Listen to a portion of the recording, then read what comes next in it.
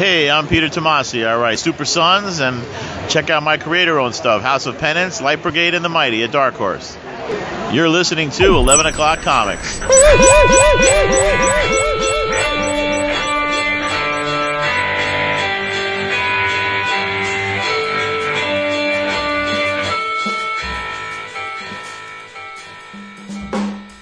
Excellent.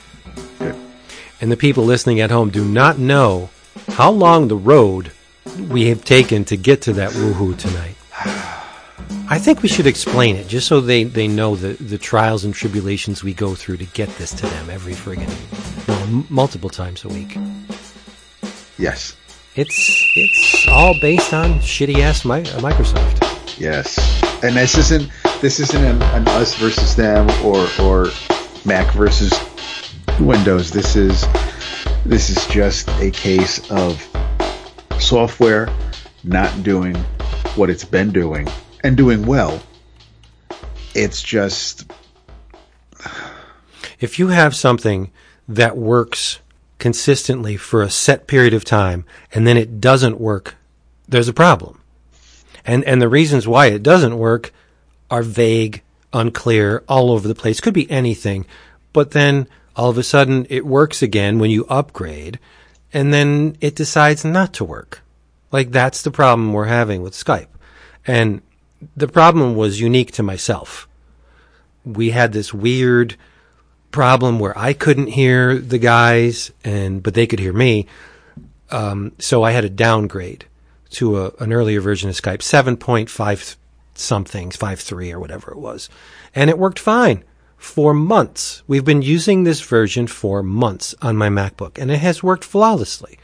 Then all of a sudden, as of last week, and you heard about this last episode, as of last week, I was getting Skype not available and the little crying face, which is my life, by the way. But I got this error message, and I'm like, what the hell? So I installed Skype on my Linux machine, and David recorded last episode, which worked out really well. It sounded good, no problems. And so between then and now, I tried different builds of Skype, 7 point something, later than the one I was using. It would not connect. And then I said, okay, let me try something for shits and giggles. I upgraded to the most recent version of Skype, and lo and behold, Skype worked fine, which told me something then. But David's escapades tonight confirmed it. David tried to get on Skype, who was also not using the most recent version. And what did he get when he tried to log in? Skype is temporarily unavailable. Yes, the same error message that I got last week, which now confirms to me that Microsoft is killing any version of Skype that they don't want you to use. So, as is their right. It's free software. They own it. Yes, it is their right. But what I believe it's doing, and I don't have confirmation on this, but what my educated guess is that when you attempt to log into the Skype server, it notices what version you're using. And if it's not on the OK list, you're not getting in. And that seems to be the problem with me, and now you had the exact same problem. So that tells me that that's what's going on. And it's not a conspiracy theory. And David's right that it is their right. They're offering a free bit of software, and they can control and drive the ship as they see fit. But it's a pain in the ass when you're trying to produce content. And what if this happened next episode when we have a guest? Like, it looks terrible when you have a professional that you want to talk to, and it's like, oh, hang on a second, we're having problems with Skype. That's bullshit, and it's unreliable. But again, you get what you pay for. So we are desperately trying to find a source that is reliable and not controlled by Microsoft that we could use to produce this show for you. But the big problem, the big elephant in the room is we have to then ask these comic professionals to use this service as well, which is kind of lame. A lot of people have Skype installed on their machines. It's easy. They know how to use it. They're familiar with it. If we ask them to use VoIP connector, or something like obscure, it's going to be a drag for them to install it, get a login. So we can't ask them to do that. We have to use Skype to a certain extent, but it's just, that's the shit we go through to bring this thing to you every week. Just so you know. Yeah. And by the way, now that that's all been taken care of. What are we bringing them? We are bringing you 11 O'Clock Comics, episode 590. 90. By golly. And I am Vince B, y'all. You are Vince B. Love you, brother, y'all. I'm Mary Poppins, y'all. Great. I am David A. Price. You are. And if you haven't noticed, Jason is not with us again. No. He's got stuff to do. And he doesn't know this, but I have created a tag on the website that every time Jason is AWOL, I'm going to tag the episode. And at the end of the year, we're going to do a little search for this tag and see how many times he has not appeared on the show. I hope he doesn't listen to this, because then he'll be privy to it. But yes, there's been a special tag created for Jason's absences. There you go. Okay. Yeah. I mean, it's we got to do. I mean, the tag for my absences will probably come up maybe twice in a year. If that. Mine will be non-existent. Because that's cute. I mean, it's cute that you say that. I mean, I'll just nod and look at you. But it's I'll be the little boy in the GIF in the school picture with the face. The kid. No, the girl in the. Is that a boy? I thought it was a girl. No, it's the blonde girl. Oh, that's the one I love. The kid in like the pajamas, just with the. Oh. You need to get a tad louder while I tell them about the place to go to save on comic books and collectibles. There's only really one place to go. It's Discount Comic Book Service, where you can get your comics, get them fast, get them delivered right to your door for much less than everybody else is paying. The list is up, has been for a couple of weeks, and the specials are pretty damn amazing. We've selected 3 from Image Comics. Jeff Lemire, Dustin Wen are doing the flip side to their Descender series. This one is called, no surprise, Ascender. Cool little conceptual flip. Cover price is $3.99, but you can bring it home for a paltry $1.99. Paltry. From Ahoy Comics, they have launched, or they've set sail onto season 2 of thank you, on Ahoy Comics, and one of the first titles is called Bronze Age Boogie, which is written by Stuart Moore and Tyrone Finch, with art by Alberto Ponticelli and Elaine Morissette, or Morrissey. It's got Kung Fu, Sword and Sorcery, Cosmic Adventure, apes, monsters, in a nutshell, everything 70s. The cover price is $3.99. You get that book in your greedy little hands for 45% off that, $2.19. And last but certainly not least, the modern Prometheus retold in a vein where Mary Shelley she didn't conjure the events of the Frankenstein novel from her imagination. She actually lived it. It's from Aftershock.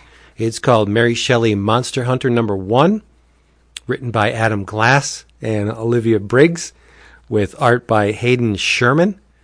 Cover price, you know it, $3.99, but you, because you're super savvy, are getting it for half that. You're bringing it home for $1.99. What could be better? Discount Comic Book Service does not mind late orders or order additions, and you get your books right to your door. Hello. It's the best thing in the world. Yes. A Taco Bell drive-thru is more difficult than DCBService.com. It is. Except when you're done. Or when it's on fire. Right. Yeah. What you drinking? Oh, well, the Barefoot is gone as of last episode. Rest in penis. Rest in penis, but I'm... I am not, unfortunately, drinking the Pinot Noir. This is Cabernet Sauvignon from Livingston. And you're going to chide me, but it comes in a big old jug. like Emmett Otter's jug band. It's a giant jug of wine. It is. It is. I don't care. It tastes good. I will not chide you for that. I had a hell of a weekend, so I am not drinking wine tonight. I am enjoying my third glass of Tin Cup American whiskey. I saw that and I was going to buy it. Because so good. I think you would like it because it's not sharp. It doesn't sting. It's especially with a nice ice cube in it. It is extremely tasty. It goes down real easy. But visually, the fact that they give you a little tin cup that goes on top of the bottle, yes, like that's cool to me. You know, a little shot glass. Yeah. It is. And I mean, it's not. I have one in the cabinet from the old bottle I had, and now I have. Actually, I think I have 3 altogether, including the bottle I'm currently nursing. Now, do they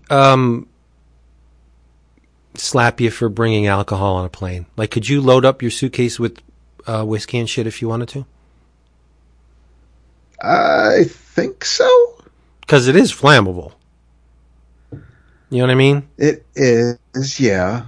I mean, you don't have to Google it or anything, but I was thinking instead of like, well, we're going to get Alternate in Chicago anyway. Yeah, we'll have, yes, we will. There will be liquor stores, but it would be a lot cheaper if we just brought not it. Not necessarily. It's okay. I'm with you. I mean, well, going there because we're not taking it back, and because we have to have room for any books that we don't end up shipping, because we are shipping the books. We are shipping the books. There should be a UPS or a FedEx inside the center, right? Oh, I'm pretty sure there is in that main like area that we always pass through, and yeah, there's got to be. We'll find one. It'd be stupid not to have one in there. The thing I'm looking forward to most, as far as drinks are concerned, Stephen Wooder and his Malort. Malort. I like the Malort. Like it a lot. I haven't had it enough to say whether or not I like it. I mean, that night was pretty fun, and with everything else we were drinking, I mean, I've had some horrible drinks in my life, so to say that the Malort didn't stand out tells me that it's not as bad, as offensive as other people tend to say it is. I haven't had too many bad drinks, but I got to say, grapefruit IPA, pretty disgusting. Okay. When you mix the hops with the citrus, I really don't like it. Not for me. Well, see, now I don't mind the citrus ales or lagers, but I don't. Not so much with grapefruit. Like, obviously I enjoy my Blue Moon, which of course is made with the orange peel, and I like that. That's even too sweet for me. Right. No, I knew it would be. Yeah. You like it. You like the IPAs, and Jason likes the stouts, and I prefer the blondes. The Orbital Tilt from Captain Lawrence isn't bad. And Captain Lawrence is a local brewery in Westchester County, but it's but even that, it's still beer, and it's still like, do I want beer or do I want, not to say that I can't enjoy a beer, but too heavy. Yeah. I don't need the bloats. Exactly. Right. But you know what the listeners need? They need to hear what we were talking about. What we've been reading. Yeah, they need to hear about the comics. And because it's just David and myself, and we're a little teeny bit older than Jason, we remember the DC first issue special books. And this, y'all, is another instance of the 11 O'Clock Comics first issue special episode with no DC. Yeah. So, I mean, we've done this before once or twice.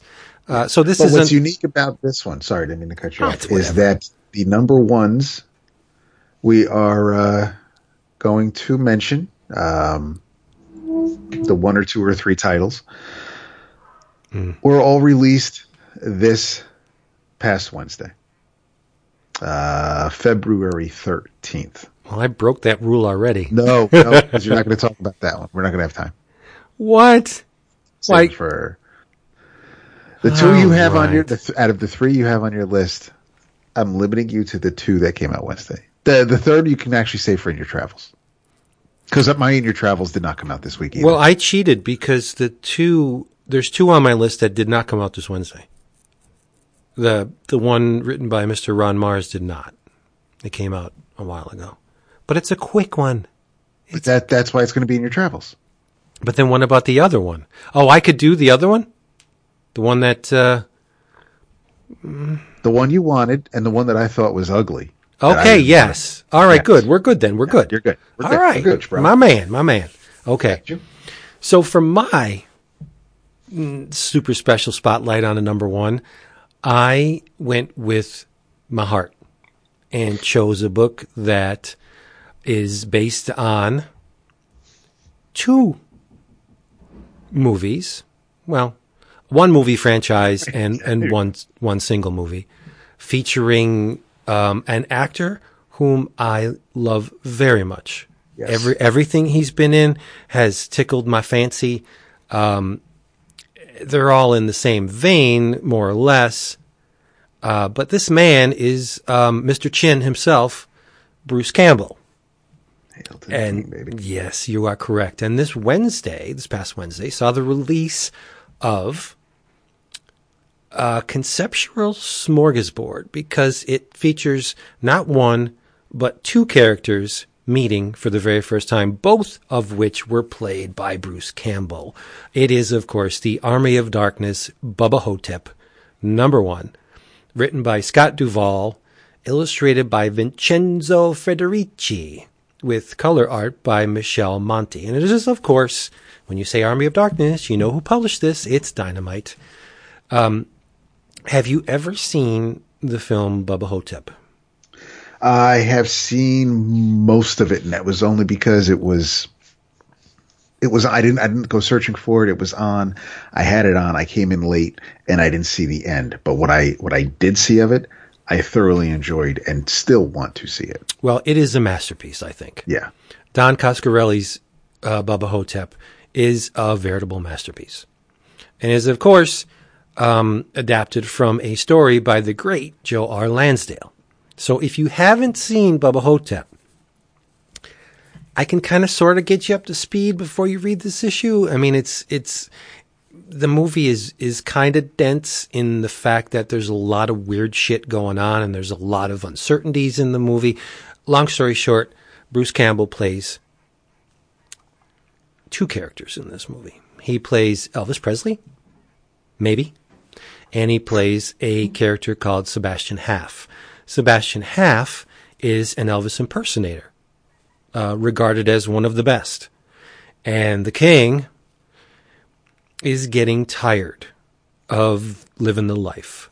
He's getting tired of the drugs and the booze and the women. He lost Priscilla, and he's sick and tired of everybody leeching off him. He doesn't have any friends. He has people they're lampreys. They're just sucking the lifeblood out of him. And so he decides to give it all up, chuck it all in. And he goes to this Sebastian Haff, and he makes a deal with him. He says, "You can live my life, my brother, and I can live yours. I'll be able to do what I want to do without the spotlight and the people chewing my bones, and you can fulfill your dream of being me." And that's exactly what happens. They do a little switcheroo, but Elvis does what Elvis does. He takes a job as an Elvis impersonator, and things are going pretty well for a time until he throws out his hip on stage and falls off the stage and goes into a coma for a while. So he wakes up in a nursing home, and he's going downhill, man. He's getting old. He's out of shape. He needs a walker to get around, and people start dying in the nursing home, one by one. And he notices something's amiss with this progression of events. To make the story even stranger, there's a man in the nursing home, a black man, played by Ossie Davis, magnificently played by Ossie Davis, who purports to be none other than JFK. It's funny, since Ash mentions JFK in this comic book. Well, right, and he believes that he survived the fateful events of Dallas, and the government implanted sand to replace the parts of his brain that were blown out by the assassin's gunshot and that magic bullet. And he also claims that the government dyed his skin brown to conceal the fact that he is JFK. But while you're watching the movie, the interiors of the rooms in which these characters reside speaks volumes, because Elvis's room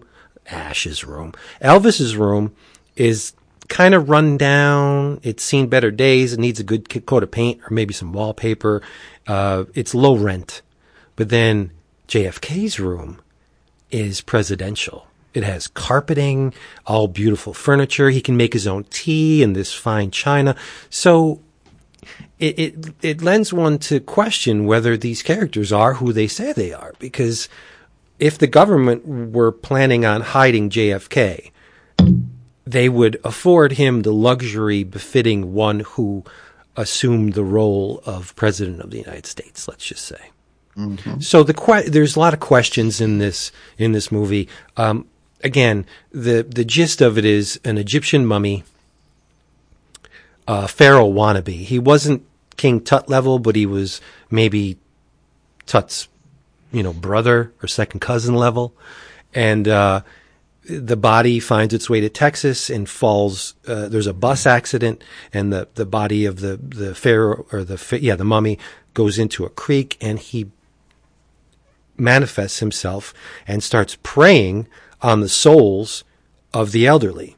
And because they're not vibrant souls, they're people at the end of their days who don't have much to live for, so they're like, the light is kind of dim. But he can keep consuming these souls because it's an old folks home. He has a never-ending supply of souls which to suck. And hijinks ensue. There's a wonderful nurse played by Ella Joyce who has to put cream on Elvis's pecker. Elvis has a growth at the end of his dick, and she applies cream to it. And no, it's just a great movie. It's a masterpiece, I think. And this Bubba Hotep Army of Darkness #1 picks up kind of close to the end of the movie. It extends the continuity of the movie. It begins with Ash Williams. You know who Ash Williams is if you've seen of course Army of Darkness or any of the Evil Dead movies. He's tooling around East Texas. See, he's following a lead. He read reports of the king, the one and only Elvis Presley, someone to whom he admired, right? He sees this, he has this newspaper clipping taped to the dash of his car, and he's going to Texas, and there are claims that the legend was alive and well and reportedly fought an undead soul-sucking mummy. So he heads over to Mud Creek, specifically the Shady Rest nursing home, to verify the reports, right? And who does he run into at the home but the nurse? That was so wonderfully played by Ella Joyce in the film.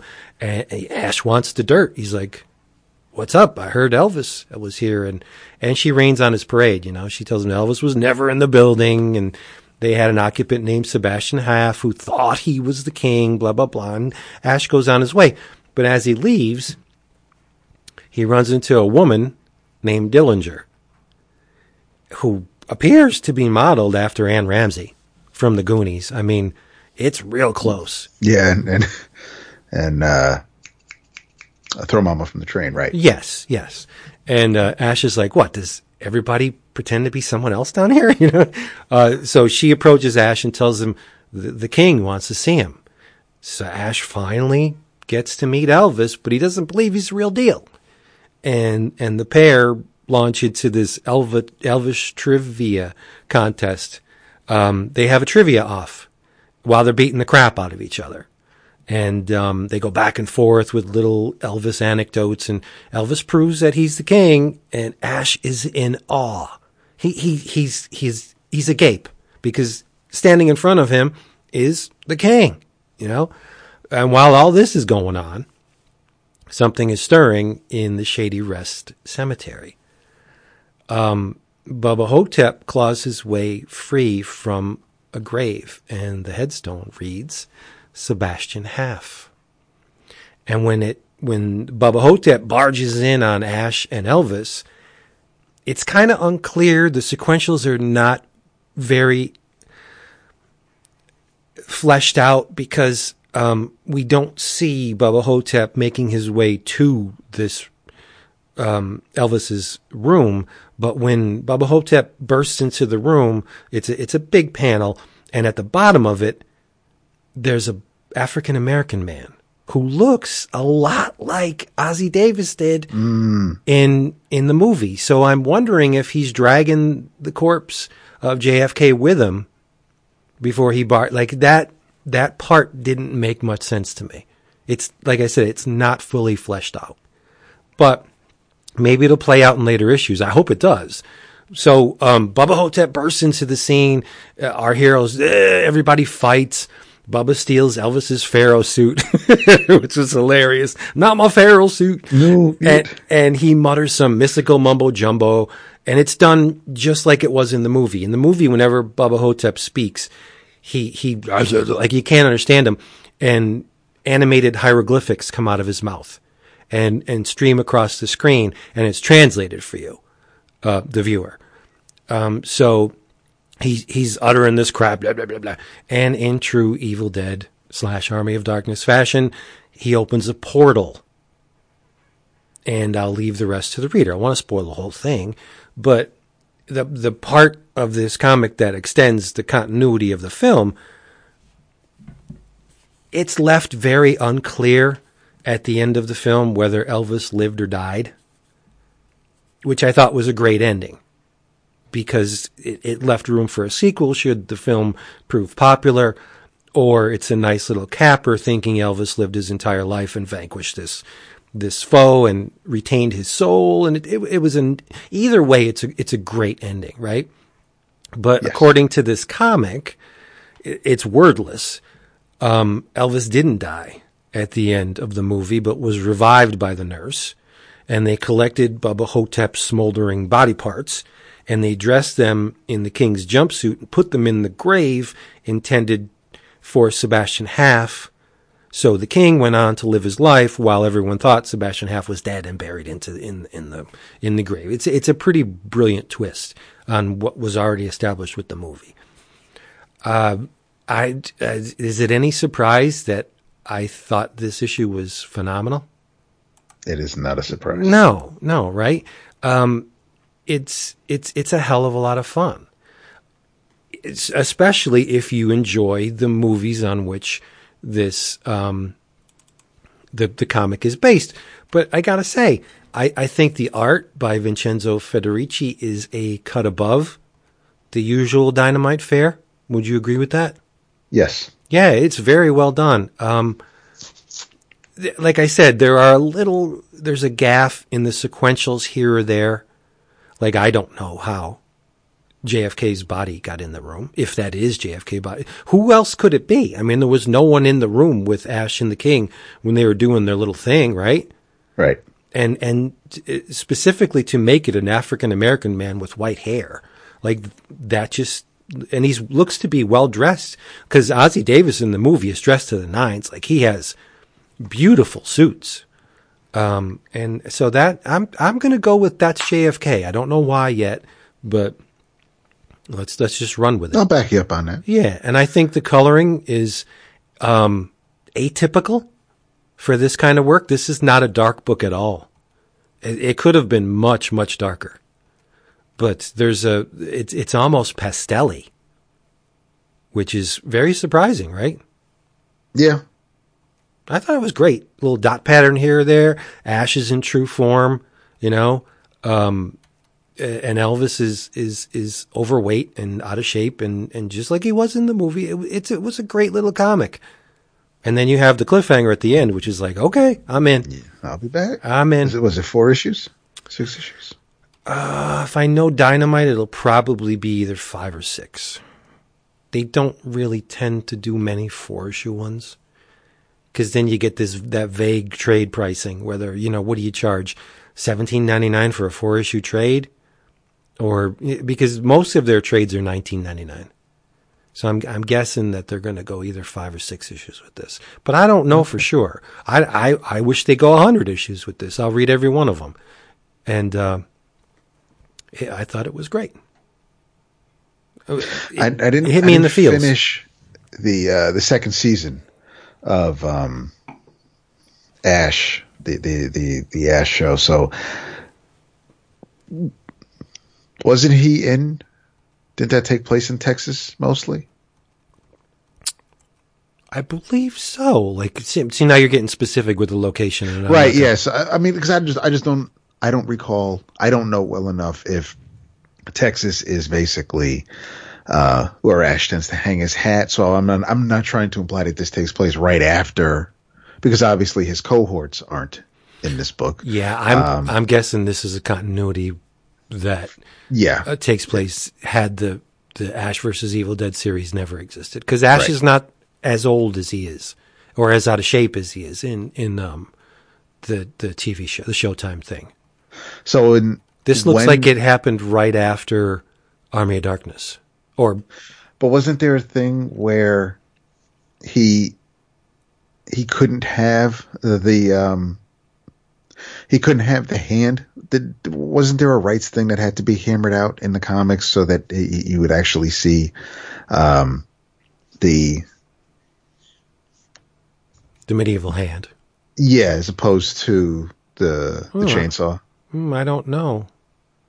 Yeah, I don't know about that. Okay. I got to investigate that. I've never encountered anything about that. Okay. But I don't know. It's possible, right? I don't understand why a chainsaw, which is, pretty like. See, I don't know if it's one of those things, just like the whole Viacom and Paramount and CBS rights with the Star Trek franchise, and how you can have Viacom for the TV. It's why Abrams had to kind of make the Kelvinverse, because that's Paramount and CBS is letting. So it's. But I'm not. I mean, I'm not trying to bog down this pretty cool little nifty fun story with these legality bullshits. But and again, whenever Bubba Hotep speaks, he speaks in hieroglyphics in the book, and they're footnoted with what he's actually saying, which is kind of cool. And again, it's conceptually, it works very well with what has come before. Again, take my distaste of labeling art highbrow or lowbrow or midbrow. I don't make any distinctions. Art is art. So Jason kind of chided me a little bit when I said I was going to bring this to he's like, oh yeah, I'm right on it. I'll get right on that, because this isn't exactly in Jason's wheelhouse. See, I don't know if you meant that or if you meant the movie. Even so, again, only because of the timeline, the way things were, but still, I don't. I don't think but if it was for the movie, I didn't think he was being dismissive. I think he really would see the movie. Well, I mean, we all have our. But I look for the best in both of you. So. Yeah, we all have our sacred cows, and I like the stuff that makes me feel good, and this comic made me feel real good. I am glad. This is, for someone who isn't super well versed in either, in the history of either concepts.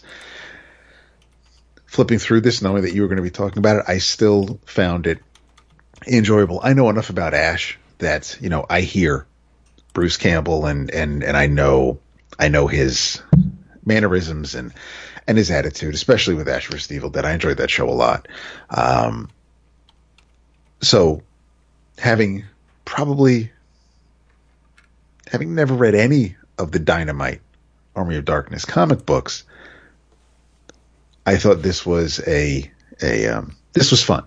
I going in pretty much blind, not knowing what to expect or not having a whole lot of familiarity with it. It was still a good time, I thought. So obviously it's intended for people who are familiar with both concepts, but I think it's laid out well enough and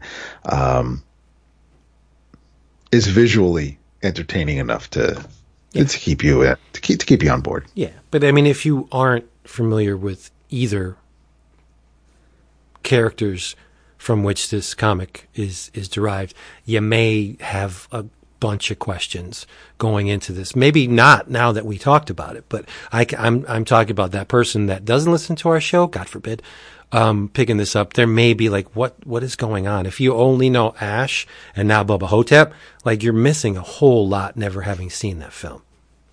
And this is one of those things where I think that Warren Ellis did so well with Planetary is I think if Dynamite included a rundown of, you'd need a paragraph Darkness, or two. Evil Dead stuff, and that's probably what I was talking about, like the difference between Evil Dead and Army of Darkness. But yeah, it should definitely say, if you're not familiar, this is what Bubba Hotep's about, and a quick maybe little synopsis of the movie to get people up to speed. Not a recap page, just at the end of the book, so you could say, hey, thanks for reading. If you're confused, blah, blah, blah. So they are taking it for granted that the only people buying this are people who saw the movie, who saw the Bubba Hotep movie, and who know, and maybe the readers of the Army of Darkness books that they've been publishing all along anyway. Yeah. I mean, and if you're a Bruce Campbell mark, you're going to want to have this. True. That's true. Yeah. And I'm surprised they don't do a photo cover for him. Well, what with it being Dynamite, you would assume that they would. I mean, right? He could cosplay his own characters. It's like, that's just leaving money on the table. Right? Damn. Yep. You can have that one for free, Dynamite. They have stupid cosplay costume covers for everything else. Yes. Red Sonja, Vampirella. Not necessarily stupid, but I mean, No, they're silly. They're not the variants that I go for, but there's a market for them. I mean, the Vampirella ones are okay, but the Red Sonja ones, like they get a lot of times they just don't work. Right. I mean, yes, the women are attractive. When I look at them, I don't think Red Sonja. Like, it takes this very special athletic build to be Red Sonja. Like, you can get any curvy, attractive woman to play Vampirella, and it'll work. But Red Sonja, you're thinking female Conan. Like, she has to have a certain body mass and muscle structure that makes me believe that you're Red Sonja. Like, they're just attractive women who would probably die in a second on the battlefield. It just doesn't work. I'm just saying. I hear you. Yeah. What you got? Well, a couple things that I picked up this week. I discussed Wonder Twins #1. That was Mania Travels in episode 589. When you wanted to toss out the, first issue special, I looked to see, what first issues came out last Wednesday. And I went with Marvel Tales Black Widow. And this is basically it's all reprint material. Yeah. But I think I look at it in the same way I look at the $9.99 DC books, the Mystery in Love in Space and Man and Superman and I think because those are like mini trades. They're just but they're not actual trades and that's how I kind of viewed this. Although, like I said, it's entirely reprint material, and I didn't have time this weekend because cats. But there's 6 stories in this book. Starting with Black Widow's very first appearance from back in the Golden Age in Mystic Comics #4. And unfortunately, they do not, they really don't give you the years when these issues were released. So it's just like Mystic Comics #4. It would have been nice, but it's probably easy to stick them into Comic Book TV or whatever. But that takes work, right? What would it have taken them to just put have these huge boxes of the credits of each issue? That's what I'm saying. Or even at the top of the first page or the cover, right? Where you see the cover of each reprint. But I get you. Tales of Suspense #52. Yep. Amazing Adventures #1, which I think, based on the story I am going to talk about, was, I guess, supposed to originally be called Amazing Tales, or at least that's what Stan thought it was going to be in his footnotes. Marvel Fanfare #10, which was the first issue of I think it was 3 issues of a Black Widow story. Started off illustrated by George Perez. It was an inventory story with Brett Breeding on inks. A hell of an inventory story. It really is. And Red Widow First Strike. And those are your 6 stories. And the one I'm going to talk about, obviously those are your 5 stories. The 6th is one I'm going to talk about. That's from Amazing Spider-Man #86, written by Stan Lee, penciled by John Romita Sr., and inked by Jim Mooney. Sam Rosen was your letterer, and this is the reason why I chose this story out of the 6, is that you cannot have, in my mind, as far as I'm concerned, you cannot give me a Marvel Tales comic and it not be about Spider-Man. Sure. Because in the 80s, I'd go to the newsstand and I'd buy Marvel Tales, and I don't know how many times issue, 129 or 121 or 80. I don't know how many times 98. Marvel Tales ran for so long that I'm quite positive there were Spider-Man stories that were reprinted multiple times, even though they tried to do it in chronological or numerical order from the original publishing. It just, I know that they've done each story, most stories, a couple of times. In any event, Amazing Spider-Man #86 is pretty interesting because you have Black Widow is kind of swings into town because she wants to know what makes Spider-Man tick. And it's the weirdest thing, man. Like, these are the kind of stories that I don't really know how well they'd fly today, but the cover is a little misleading because you have Spider-Man leaping onto a wall, and there's a shadow of the female form behind him, and he's looking back and he says, "How can I fight her? She's a female copy of myself." And she really isn't, but you're going to think she is if you buy this issue. And we pick up after what appears to have been a pretty intense battle between Spider-Man and Kingpin.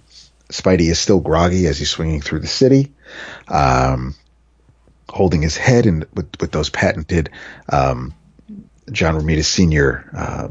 hangover bubbles, and it's. I always think Will-o'-the-Wisp when I see those. I dig that. Yeah. Yeah. Okay. But Black Widow in her previous outfit with the fishnets and the cape and the funky mask, she sees Spider-Man, and he's swinging by so fast he didn't notice her. So she's okay because, while she's thinking about Spider-Man, she's also wondering, why didn't she think of him before? Because he's perfect. He's the answer to everything she needs. Because she's decided to begin her career anew. And she makes her way into her apartment, and we get a quick little recap of the past few years. And she was a spy in her native land behind the Iron Curtain, where she and her husband were accompanied by Crimson Dynamo, who fought Iron Man. And Hawkeye. Unfortunately, Hawkeye basically became her undoing, and these enemies turned into star-crossed lovers. So she basically defected and went to work for. She worked for S.H.I.E.L.D., so she took orders from Nick Fury. She was an Avenger, but her husband, who was on that earlier mission, is Red Guardian, and he was killed. So she couldn't bear all this tragedy, so she she left everyone who was a link to that tragic past. And so, after living the life of luxury and taking it easy, being Madame Natasha is no longer all it's cracked up to be. She needs more. So, she's decided to become Black Widow once again.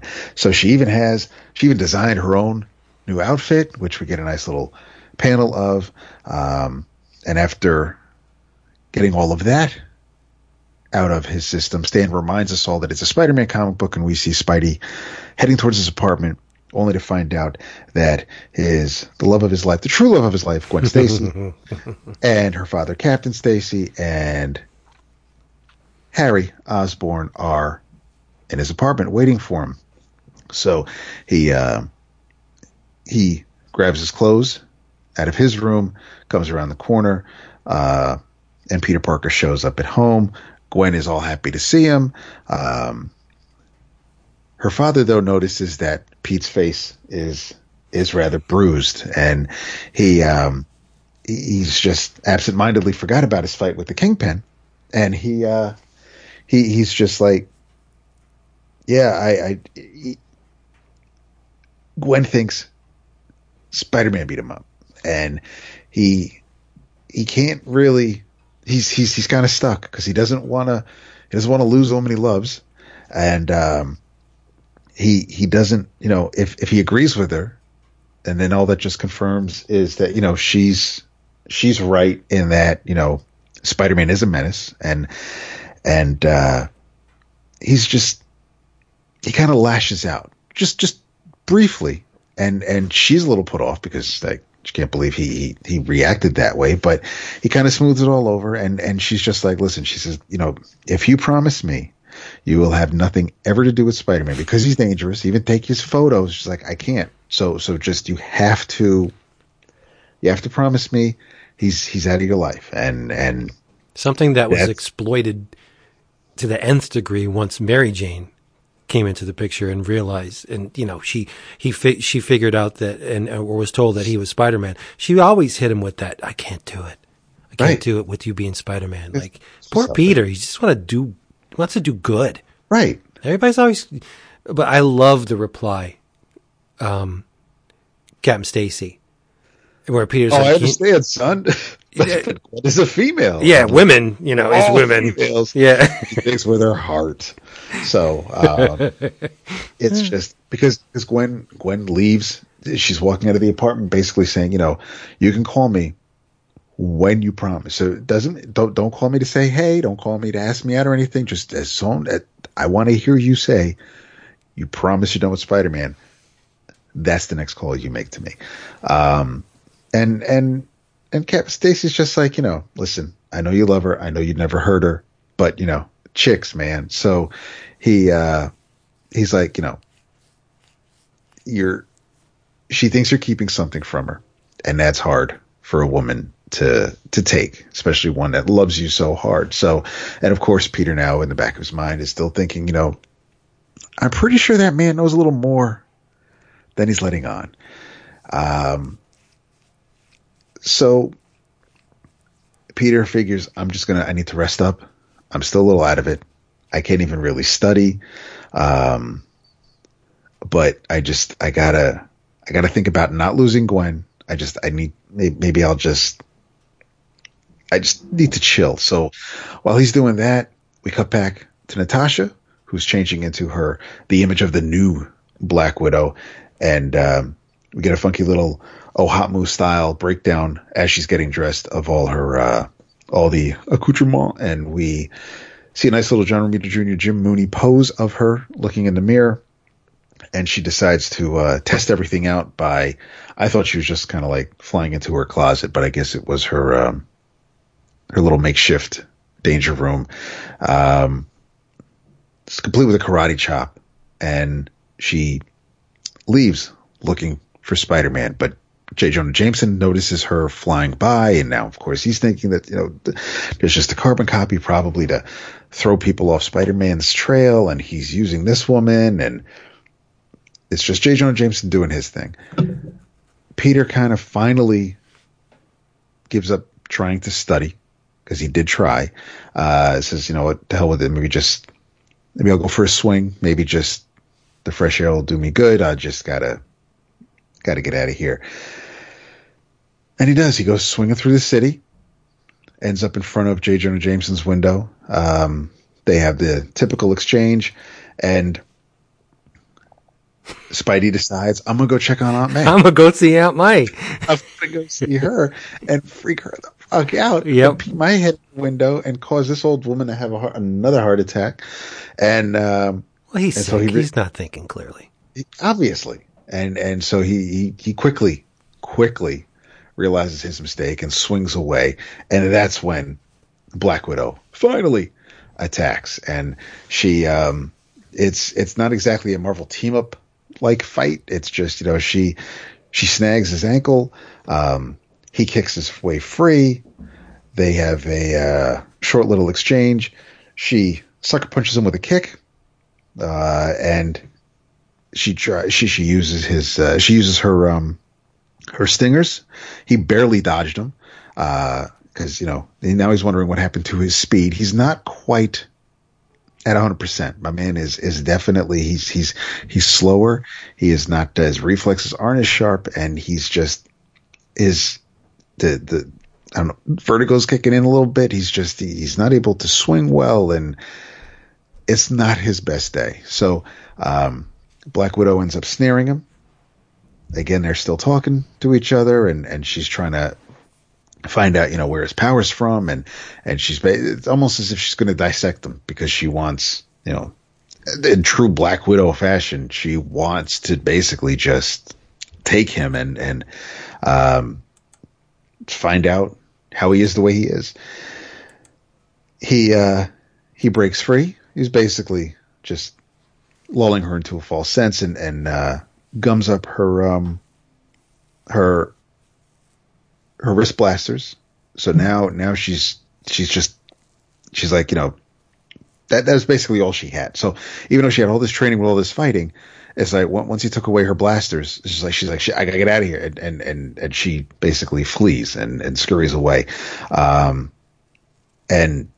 comes to the realization that, you know, it's the way he moves and the way he fights, the way he uses his strength. It's like he was born this way. You know, he even though I have all my powers and all my training, and I don't know what, I got my powers through training. So basically she's obviously very agile, and she's an acrobat, and knows how to handle herself.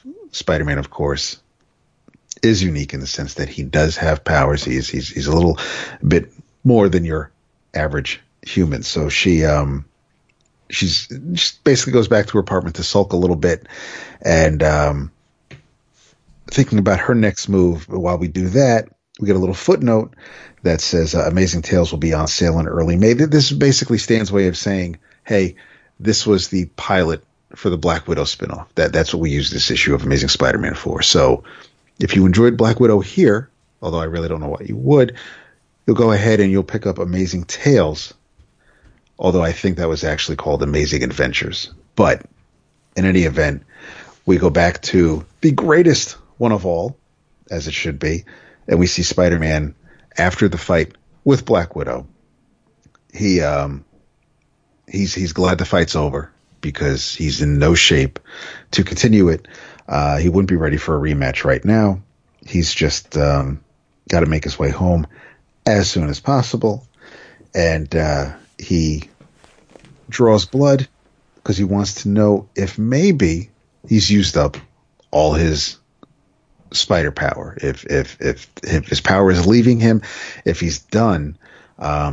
He needs to know. So he draws blood, puts it under the microscope, but he cannot look. He keeps stalling. He keeps hesitating. He doesn't know. He wants to know, but he doesn't want to know. And he's like, after all these years, when I've secretly wished I could be normal like everyone else, now that there's a chance of my wish coming true, is that what I'm really afraid of? And we see next, Unmasked at last. Although this particular story, since it's a Black Widow centric special. It says continued in Black Widow, The Sting of the Widow premiere hardcover. And that, I want to say, is one of the best things about this reprint collection, is that at the end of each story, they're letting you know where you can continue it, which doesn't happen all that often. No, it should, but it doesn't. It absolutely should. So kudos to them for doing that. I think that was great. Because even the other, and yes, Amazing Adventures #1 is the next story, and it reprints the Black Widow story that was illustrated by John Buscema and John Verpoorten. And I think, and it pretty much, it seems to take place right after the Spidey story, because it recaps that little encounter. And she's in the apartment there and whatnot. But yeah, I think this was I think the idea of the collection is pretty cool. We talked about Captain Marvel in the last episode and how Carol Danvers was never really a character that the newest Carol Danvers comic is out, I got to get it. That was never a feeling I had. And Black Widow, as much as I knew of her from her time as the Avengers or from hanging out with Daredevil, especially when Frank Miller was writing the book, Black Widow was just, she was a supporting character. She would show up from time to time.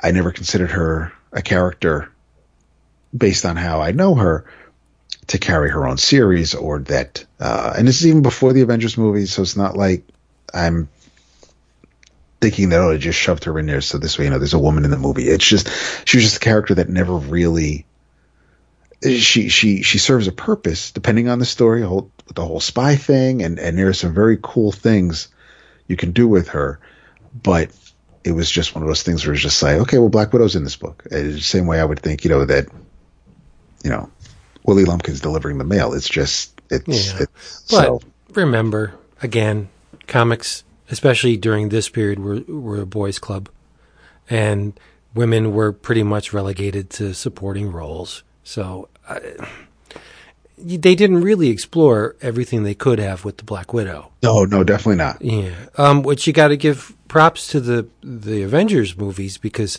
I think Natasha has never been more vivid than she is in the Marvel Cinematic Universe. I absolutely. Yeah.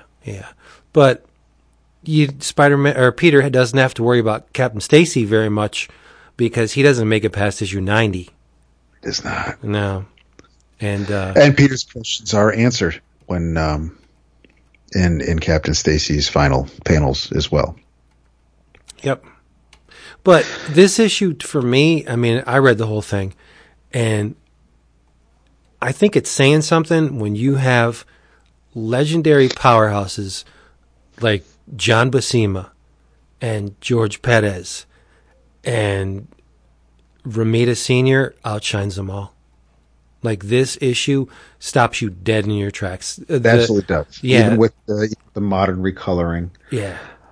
It's John Buscema's Black Widow, while attractive, and in the Buscema mold, is nothing compared to Romita's Black Widow. It's true. Yep. It's very true. And he runs the risk of duplicating Mary Jane, but his Black Widow doesn't really look like Mary Jane. Like, yes, they shared red hair, okay, but her facial features are very different from Mary Jane's. Don't you think? Very much so. Her eyebrows are more at an extreme angle. Her mouth is different than Mary Jane's. Romita is.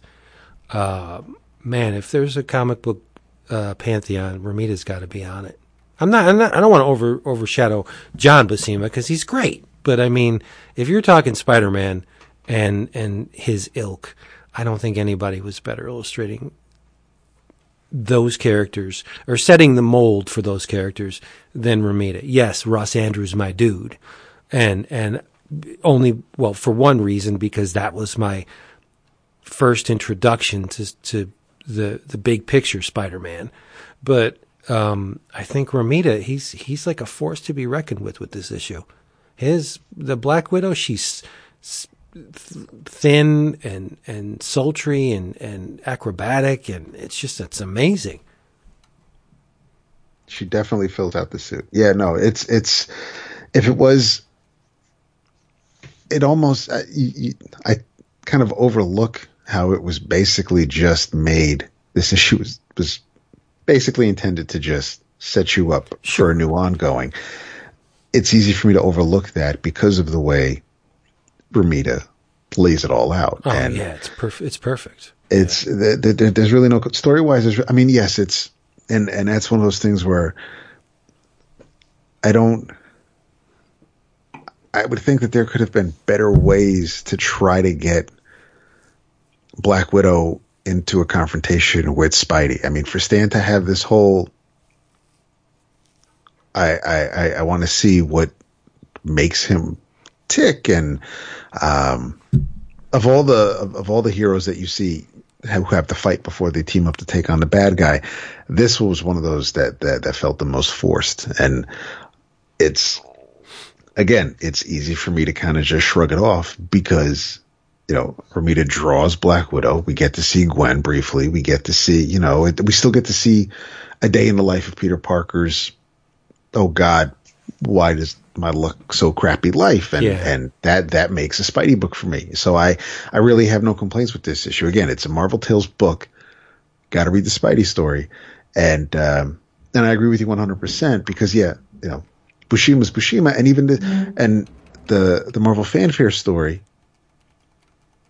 it's Perez, but it's early Perez. And it's even though this issue I believe was published after, because Marvel Fanfare was started getting published after the New Teen Titans released, but this was back when George was still working at Marvel, back when he was doing Fantastic Four and things like that. So it's older Perez when he was much younger. It's not like back when the he Daughters got of the Dragon by the panel. Or it's not, we're not talking about his first work in the black and white magazines, but it's still his early George Perez stuff. And so it's not as sharp as what you'd see in Avengers or JLA Avengers or any of his cross-gen stuff, things that you might look at and say that's really polished Perez. I mean, for me, is New Teen Titans, it can't be touched, but you have, and even here, he doesn't do the whole story because the second chapter is by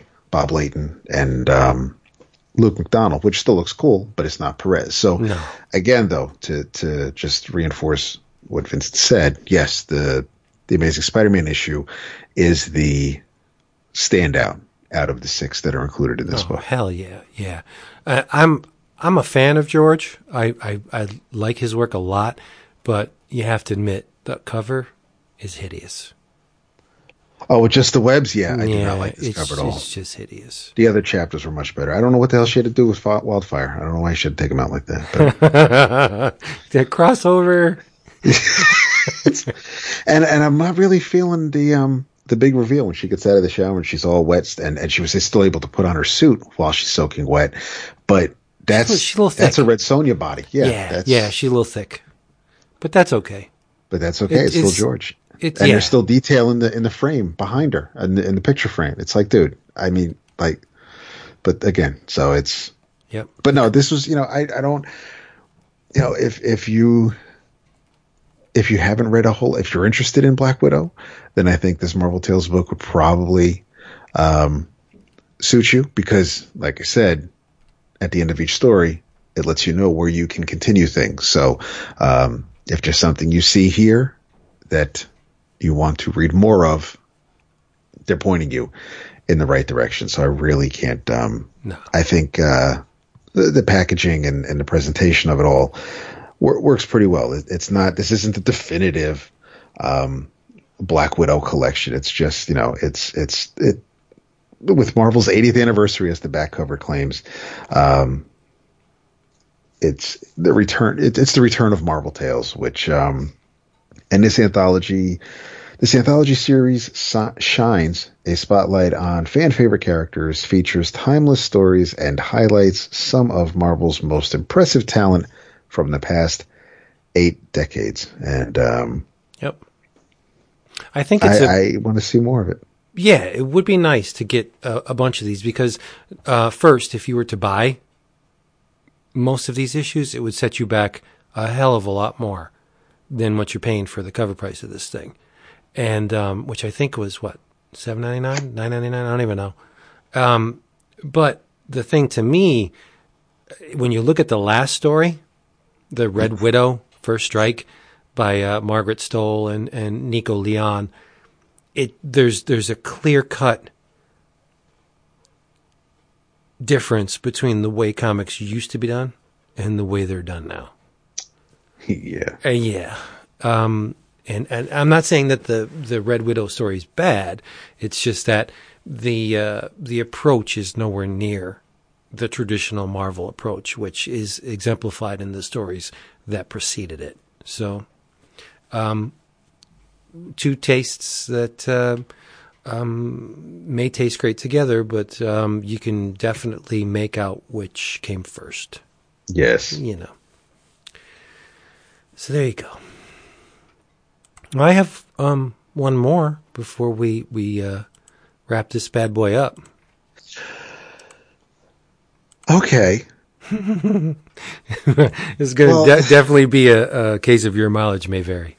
Yeah, and I think after you go into it, I'll touch on why it didn't float my boat. But please, I want to hear from someone who enjoyed it. Speaking of Red Sonja, there's a dude that she kind of hobnobs with, and that dude is Conan. And last week saw the release of Savage Sword of Conan, #1, written by Jerry Dugan, with art by Ron Garney, and the color was done by a very laid-back and atypical, in my opinion, Richard Isanove.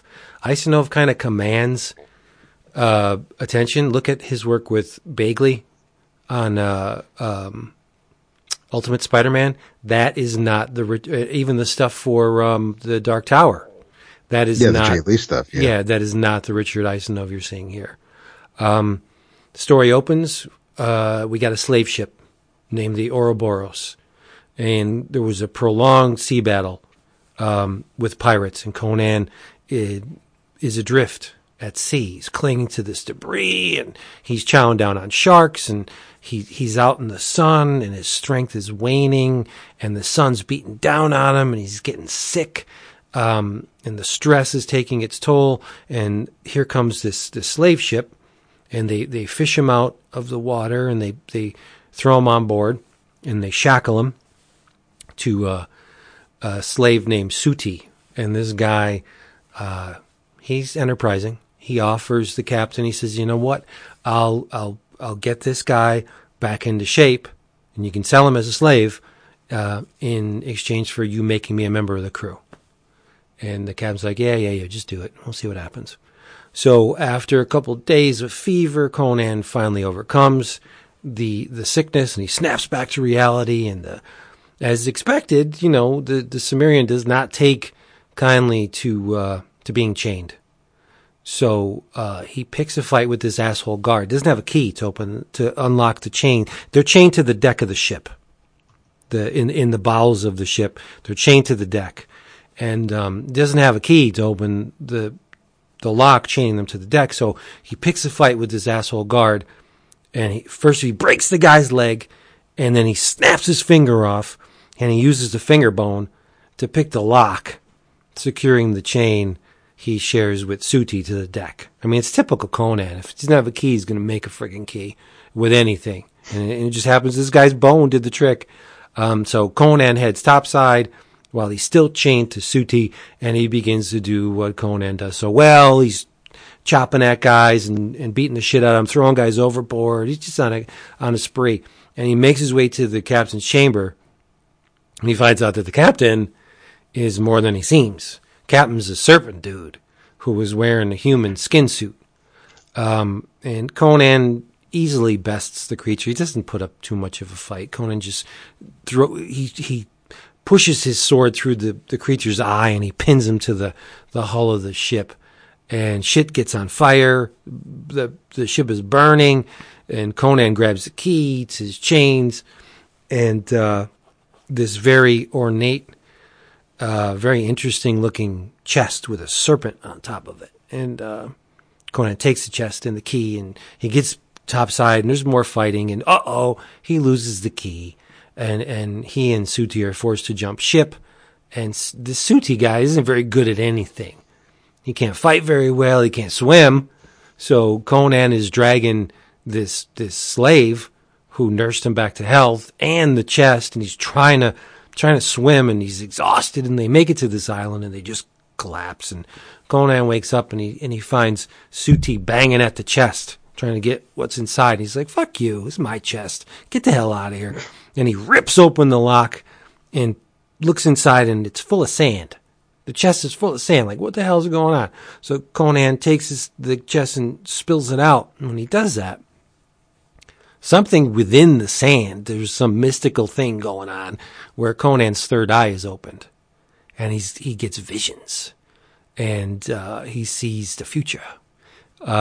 He sees visions of this beautiful woman. He gets this mental imprint of a map. And he sees this strange new enemy, right? And that's kind of, sort of, where the issue lets off. But I am a admirer of Mr. Garney's work.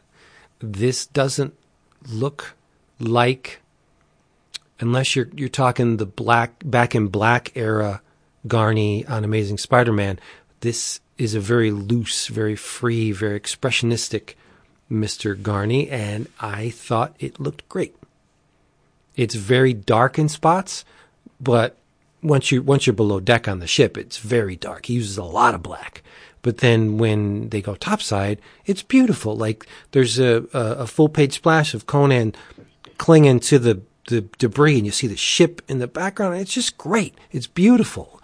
And there are flourishes of beauty in this thing. When Conan's out of it, he's all friggin' hazy, and his mind is addled, and he looks up and he sees the slavers on the deck of the ship. He sees them as like these skeleton pirate type things, and it's the coloring and the line work is just gorgeous and light and airy, but then it turns dark once he gets in the bowels of the ship. And I don't know, I thought it was neat. It's very scribbly in spots, which is ballsy, considering Marvel just got the license to Conan, and they're trying to exploit that license as much as they can, what with them being Marvel.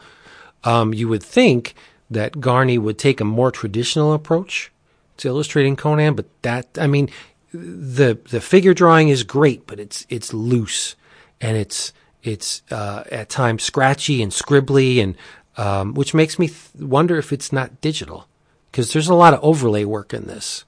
There's a lot of white on black, which is not easily done. Well, it is. The manner by which it's done here is not easily done traditionally. It's very easy to get a white brush and go over black in Photoshop, and that's I think that's a lot of what I'm seeing here is digital work. I could be wrong, but I don't know. And the layouts are phenomenal. I just think it's a great looking book. But if you're looking for traditional Ron Garney, this doesn't fit the mold of traditional, what we've known from Ron Garney. This is like I said, it's a more airy, more loose. It's more in the vein of Joe Kubert. Yeah, that's a good call. Yeah. I thought it was great. Is this similar to what he did on Scar? Which Scar? The Son Oh, no. Yeah. It's looser than that still, but no, this is much looser than that. Right. He's using. It's almost like these are breakdowns that were supposed to be inked. Oh, yeah. I don't want to go that far, but I think there's an economy of line here. On the one hand, he's making very deliberate, very free marks, but he's not doing a lot of them. But then I'm a liar. There are spots where Suti's back is unfinished, but you only know because of his skin tone, and then the background is the sky. So if this was a black and white, there are.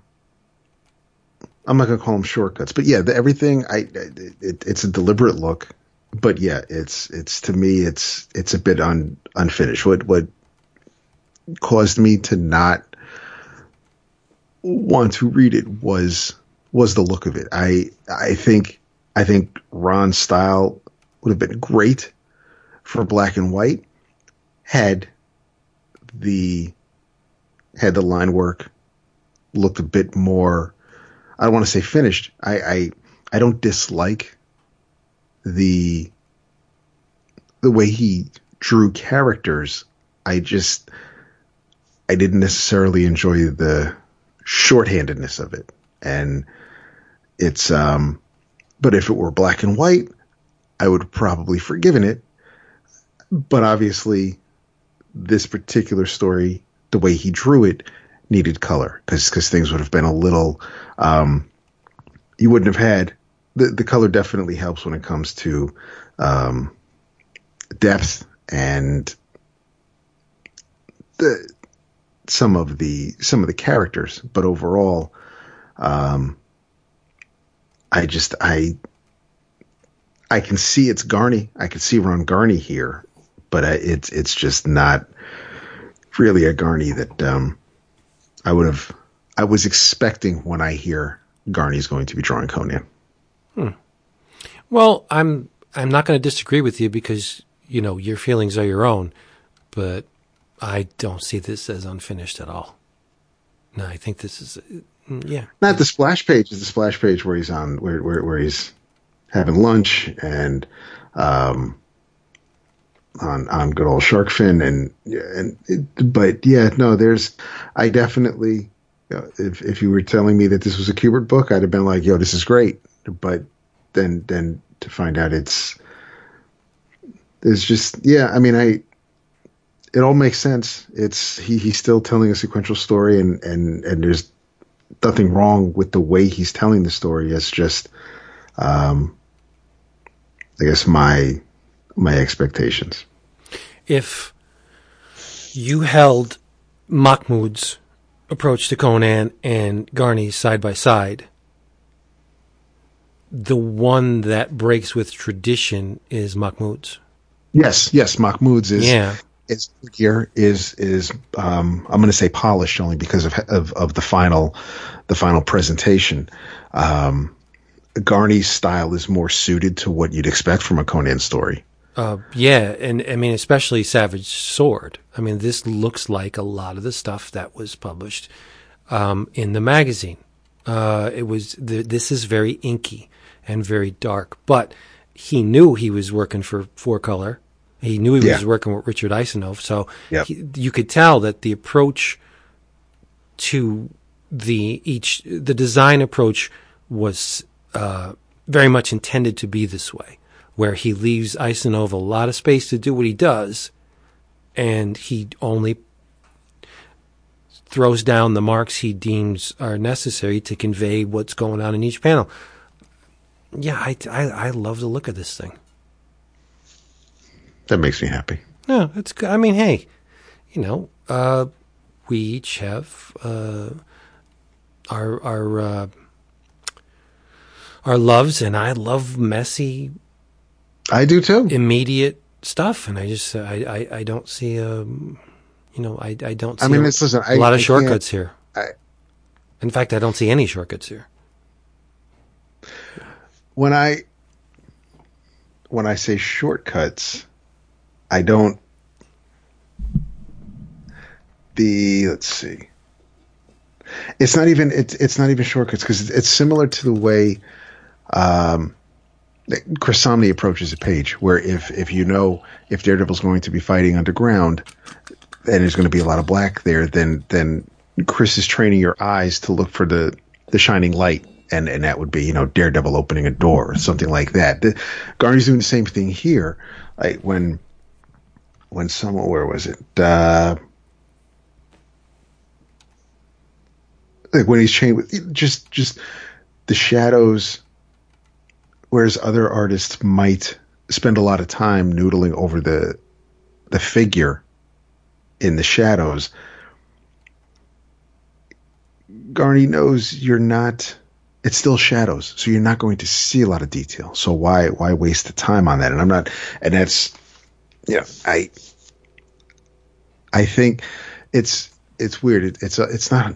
it's almost somewhat hypocritical because I'm someone who absolutely adores Gil Kane and Steve Dillon. And these are dudes who basically, to put it bluntly, it looks like they inked sometimes with Sharpies and not the fine tips. So for me to say that, I'm looking for detail or something a little more, So it's, but again, I saw this and I was just, and it's not like I was comparing it to Bushima or even Mahmoud stuff or Chan. It's just, I saw this and I could not. It was a little too rough for me. Okay. Well, you know what? Yeah, too rough. I think it's fair to say that you didn't enjoy the presentation. That's enough, right? Yeah. I mean, do you have to give reasons? Yeah, it helps when you're trying to convey why you didn't enjoy it. But I think it's enough to say, you know what? I didn't really enjoy this, especially coming off Mahmoud's approach. Right. And even though I love Mahmoud's approach, this is, the last thing I want to do is come across as though like, oh, this is just something else that Ron did I didn't like. You mentioned Back in Black. I think that, when Reinhold inked him on those Spidey issues, they were amazing. Garney, I think, was inked by Dan Green when he drew JLA, when Busiek was writing it. That wasn't as fine, but it still looked like Garney. And then, of course, he did Men of Wrath, and Garney's been steady working. But yeah, then I just, yeah. So it's I guess it's like when, I saw Romita Jr. after Amazing Spider-Man, and then he went to the X-Men, and I was like, this isn't the same dude. And I'm not saying that this isn't the same dude with Ron Garney, but yeah, no, I'm not trying to belabor the point. You're right. Yeah, it's just you would prefer it look a different way. That's fine, right? Right. You know what else is fine? What else is fine? Saving some money on some comic books. That's always super fine. And there's only one place to really do that, and that's Discount Comic Book Service, dcbservice.com. Write these down. From Image, Ascender, #1 for $1.99. From Ahoy Comics, Wave 2, Bronze Age Bookie, #1, $2.19. And Mary Shelley Monster Hunter, #1 from Aftershock, will cost you a paltry, a measly, a pittance, $1.99. There's really, seriously, nowhere else to go to save this much on your books. dcbservice.com. Well, in keeping with the theme of this episode, I have a #1 for My In Your Travels, but it didn't come out recently. It came out a couple weeks ago. It is from Dynamite again, written by Mr. Ron Mars, one of the vets. I guess he's one of the old-timers now, as far as comics go, right? Yes. Yeah. Magnificently illustrated by Roberto Castro, and color art by Salvatore Ayla. And it is Turok, #1. There's a massive deviation going on. If you have read not the Valiant, we're not going there. If you've read the original Turok, the Dell Turok, there's a big difference between that Turok and Dynamite's Turok. In the original Turok, Turok and his brother Andar, they find this underground stream, underground river, and that transports them to the prehistoric world in which they traipse around for how many issues. Dynamite's approach is to set it more in the time of the white man, whereas the Dell version specifically said, in the time before the arrival of the white man. And then Turok's adventures begin, where in Dynamite's Turok, it starts in 1873, specifically Colorado. And you have a Union soldier, Captain Connors, and he has Andar captive. He's dragging the boy along on a rope. He's on horseback, dragging the boy along. And Turok saves the day. He comes in and he uses the landscape to plug a bunch of Union soldiers with arrows. Saves his younger brother. Steals.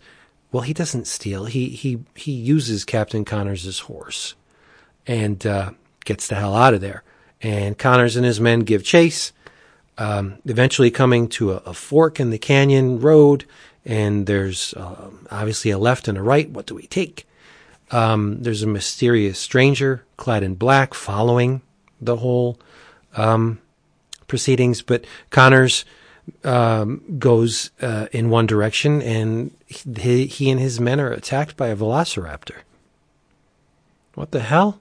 That's a mighty big lizard, y'all. What the hell? I've never seen a lizard that big. And Turok and Andar are on the run, and they can't go back because they realize they're being followed. And so they get to a point where there's a portal.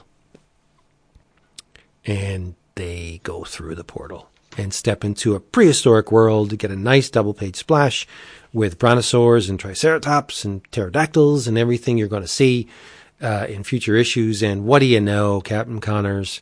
And it's unclear, but some of his men follow. And that's the setup. And I enjoyed it very much.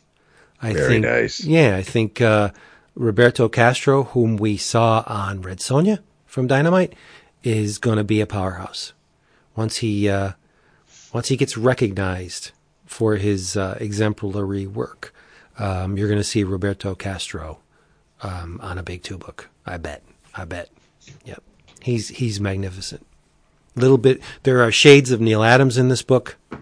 What with the dynamic anatomy and the way he poses his figures in Neil Adams-esque poses, and it's just wonderfully illustrated. I liked it a lot, and I got a soft spot for Turok. You do, yeah. That's great. But if you're a Valiant fan, you're not going to see any of that here. This is in the Dell mold, without the Dell premise. It's Turok and his younger brother Andar, traipsing around this prehistoric world, and they just so happen to be dogged by a Union soldier who hates anything. Apparently, he hates anything that's not white. So it may be a nice little playground to get into the problems with racism. So we'll see. We'll see what happens. But it's off to a great start. Turok #1 from Dynamite. Excellent. Yep. I'm going to be quick. Not going to talk about the one I was planning on talking about because I really want to go into that, and I really want Vince to read it. So hopefully one day. But this is in keeping with the theme at #1 that came out a couple of weeks ago from Dark Horse. This is Weird #1 by Kurt Pyers and Antonio Fuso. Weird, WYRD, is somebody who really, I don't want to say he doesn't break. He can break. He just can heal. We start off by seeing someone getting run over, getting hit and tossed in the air by a car. Only to a short while later, bones mend and skin is blemish free. And it looks like he does work for some agencies, and he is sent to Crimea to kind of look for what they consider a monster who's kind of taken care of. There's a bioweapon is on the loose and has killed many people. So that needs to be cleaned up before, according to Weird's handler, he says, before anyone of real importance takes note. So Weird goes to Crimea, faces the monster, dispatches the monster, and the story is told in a way that it has a very Warren Ellis-like approach, from the concept to the way the story is told. I agree. Part of it reminds me of Global Frequency to a great degree. But, you know, you would think that, okay, so here's just somebody, because this is kind of weird for a Dark Horse comic for someone who's like kind of, you know, indestructible, but here's somebody who just, you know, broken bones, they heal. I'm going to throw him at messes and have him clean it up. But the kind of, what's the hook, what makes me want to continue to read, what makes me want to get issue 2 when it comes out, is that the end of the issue, after Weird takes care of the bioweapon, we cut to 1942, and we see Weird on the beach looking out with who seems to be the love of his life, probably his wife, and they're talking about bringing a child into this world, and he you know, he's the pessimist, and he's not, you know, really interested in bringing a child into this world. It's, you know, her argument is that, you know, the world is cruel. You're right. It's vile. But that's not what a child is. And a child is hope. A child is love. It's a dream of a better future. So basically she talks him into, yes, it is a good thing if we decide, if we have a child. So he concedes, and they're going to go forward and have a baby. And that's the end of the issue. But we don't quite know why Weird is the way he is. Or, I mean, hey, maybe Weird's the child. I don't know yet. But it was the last couple of pages that was like, now I want to see where we're going with this. I mean, I like the idea already. You know, you have somebody who, and especially when he gets hit by the car, when he gets beat up by, let's say the monster, you know, you get like a little bit of a close up on a panel. You see the wrist break, you see the ankle snap, and I mean, not in gory detail. It's like X-ray images where, you know, you just see the bones have been shattered, but that's cool enough on its own. Those are concepts that I think are neat, being a comic book fan. But once you get into it, he's not just somebody who's here and we're just going to have his story and this is how it is now in the present day. This is who we're actually going to get a little bit of some backstory, and that's that right there is kind of where Pyres hooked me. So I'm going to check it out. It looks to be this is part 1 of 4, so whether it's just a 4-issue miniseries, I missed the solicit, I do not know, but it was interesting enough. So I'm don't know how many other people have read it, but I would recommend it. So in your travels, Weird #1. Yeah, I enjoyed it. But it's like Fuso has multiple personality disorder. Whereas you get, like, it starts off very decompressed. Yeah. There's a splash page, then there's like 4 panels, and there's 4 panels, and there's another splash page.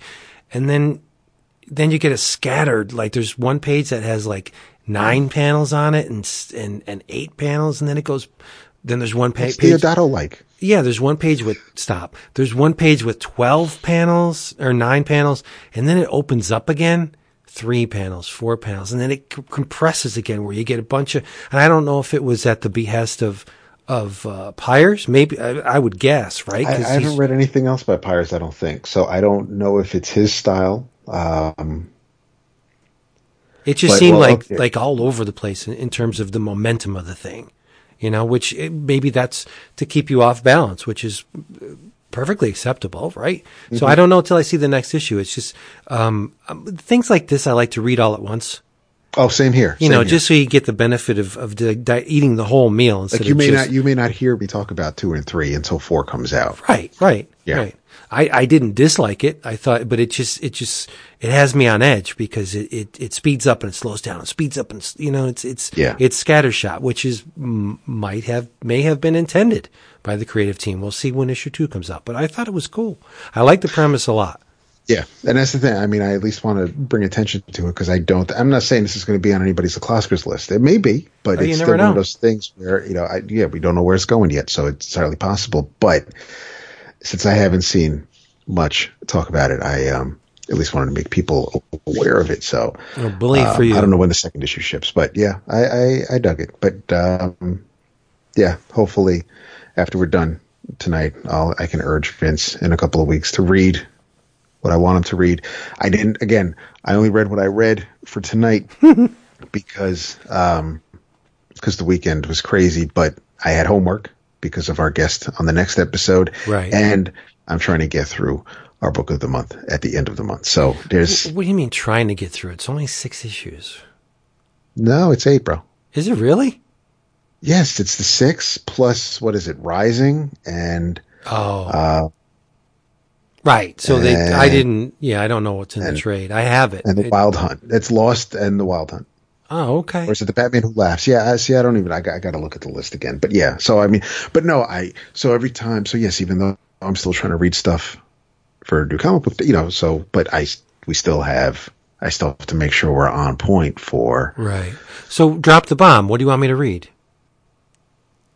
Man and Superman. Oh, okay. You're not going to have to twist my arm. It's Marv Wolfman, right? It is Marv Wolfman. Yeah, I'll read that. Beautiful art by Claudio.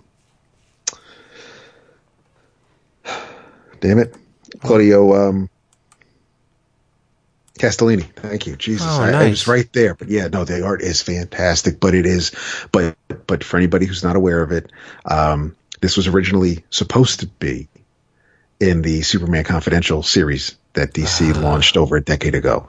And when that series was canceled, of course, this story was shelved. But Marv explains things in the introduction, which is really cool. But I thought the story it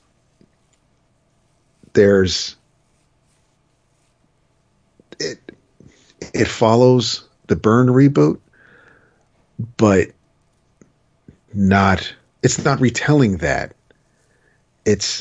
I like this better than Superman for All Seasons, and I really like Superman for All Seasons. It's one of the better Loeb Sale stories, but this, I think, not that I'm trying to compare the two, but it was the only thing that really kind of came to mind, and Man and Superman, I think, blows it away. Interesting. Okay, I'm on it. Cool. Okay, everybody. Hey, thank you for being here with us all the time. We love you so much. If you'd like more of this when we're not actually giving you audio, if you'd like to experience more 11 O'Clock Comics, come to our Facebook page, come to our Twitters. We have a Patreon, patreon.com/110CLOCK, That's 11 O'Clock Comics with the 1 and the 1. And we will give you big old welcoming hugs because the more the merrier, right? In the meantime, and thanks, Jason. In the meantime, tag it, bag it, say goodnight, David. Short and sweet like this episode. Wow. Hey. I don't know how short it was, but good night, David. Yes. We'll see you, people. Come back. We got a big thing planned for next time. Yeah, it's pretty cool. It is. I think it'll be real cool. And Jason may be here. I don't know. We'll see. He might show up for it. All right. Say bye. Latest.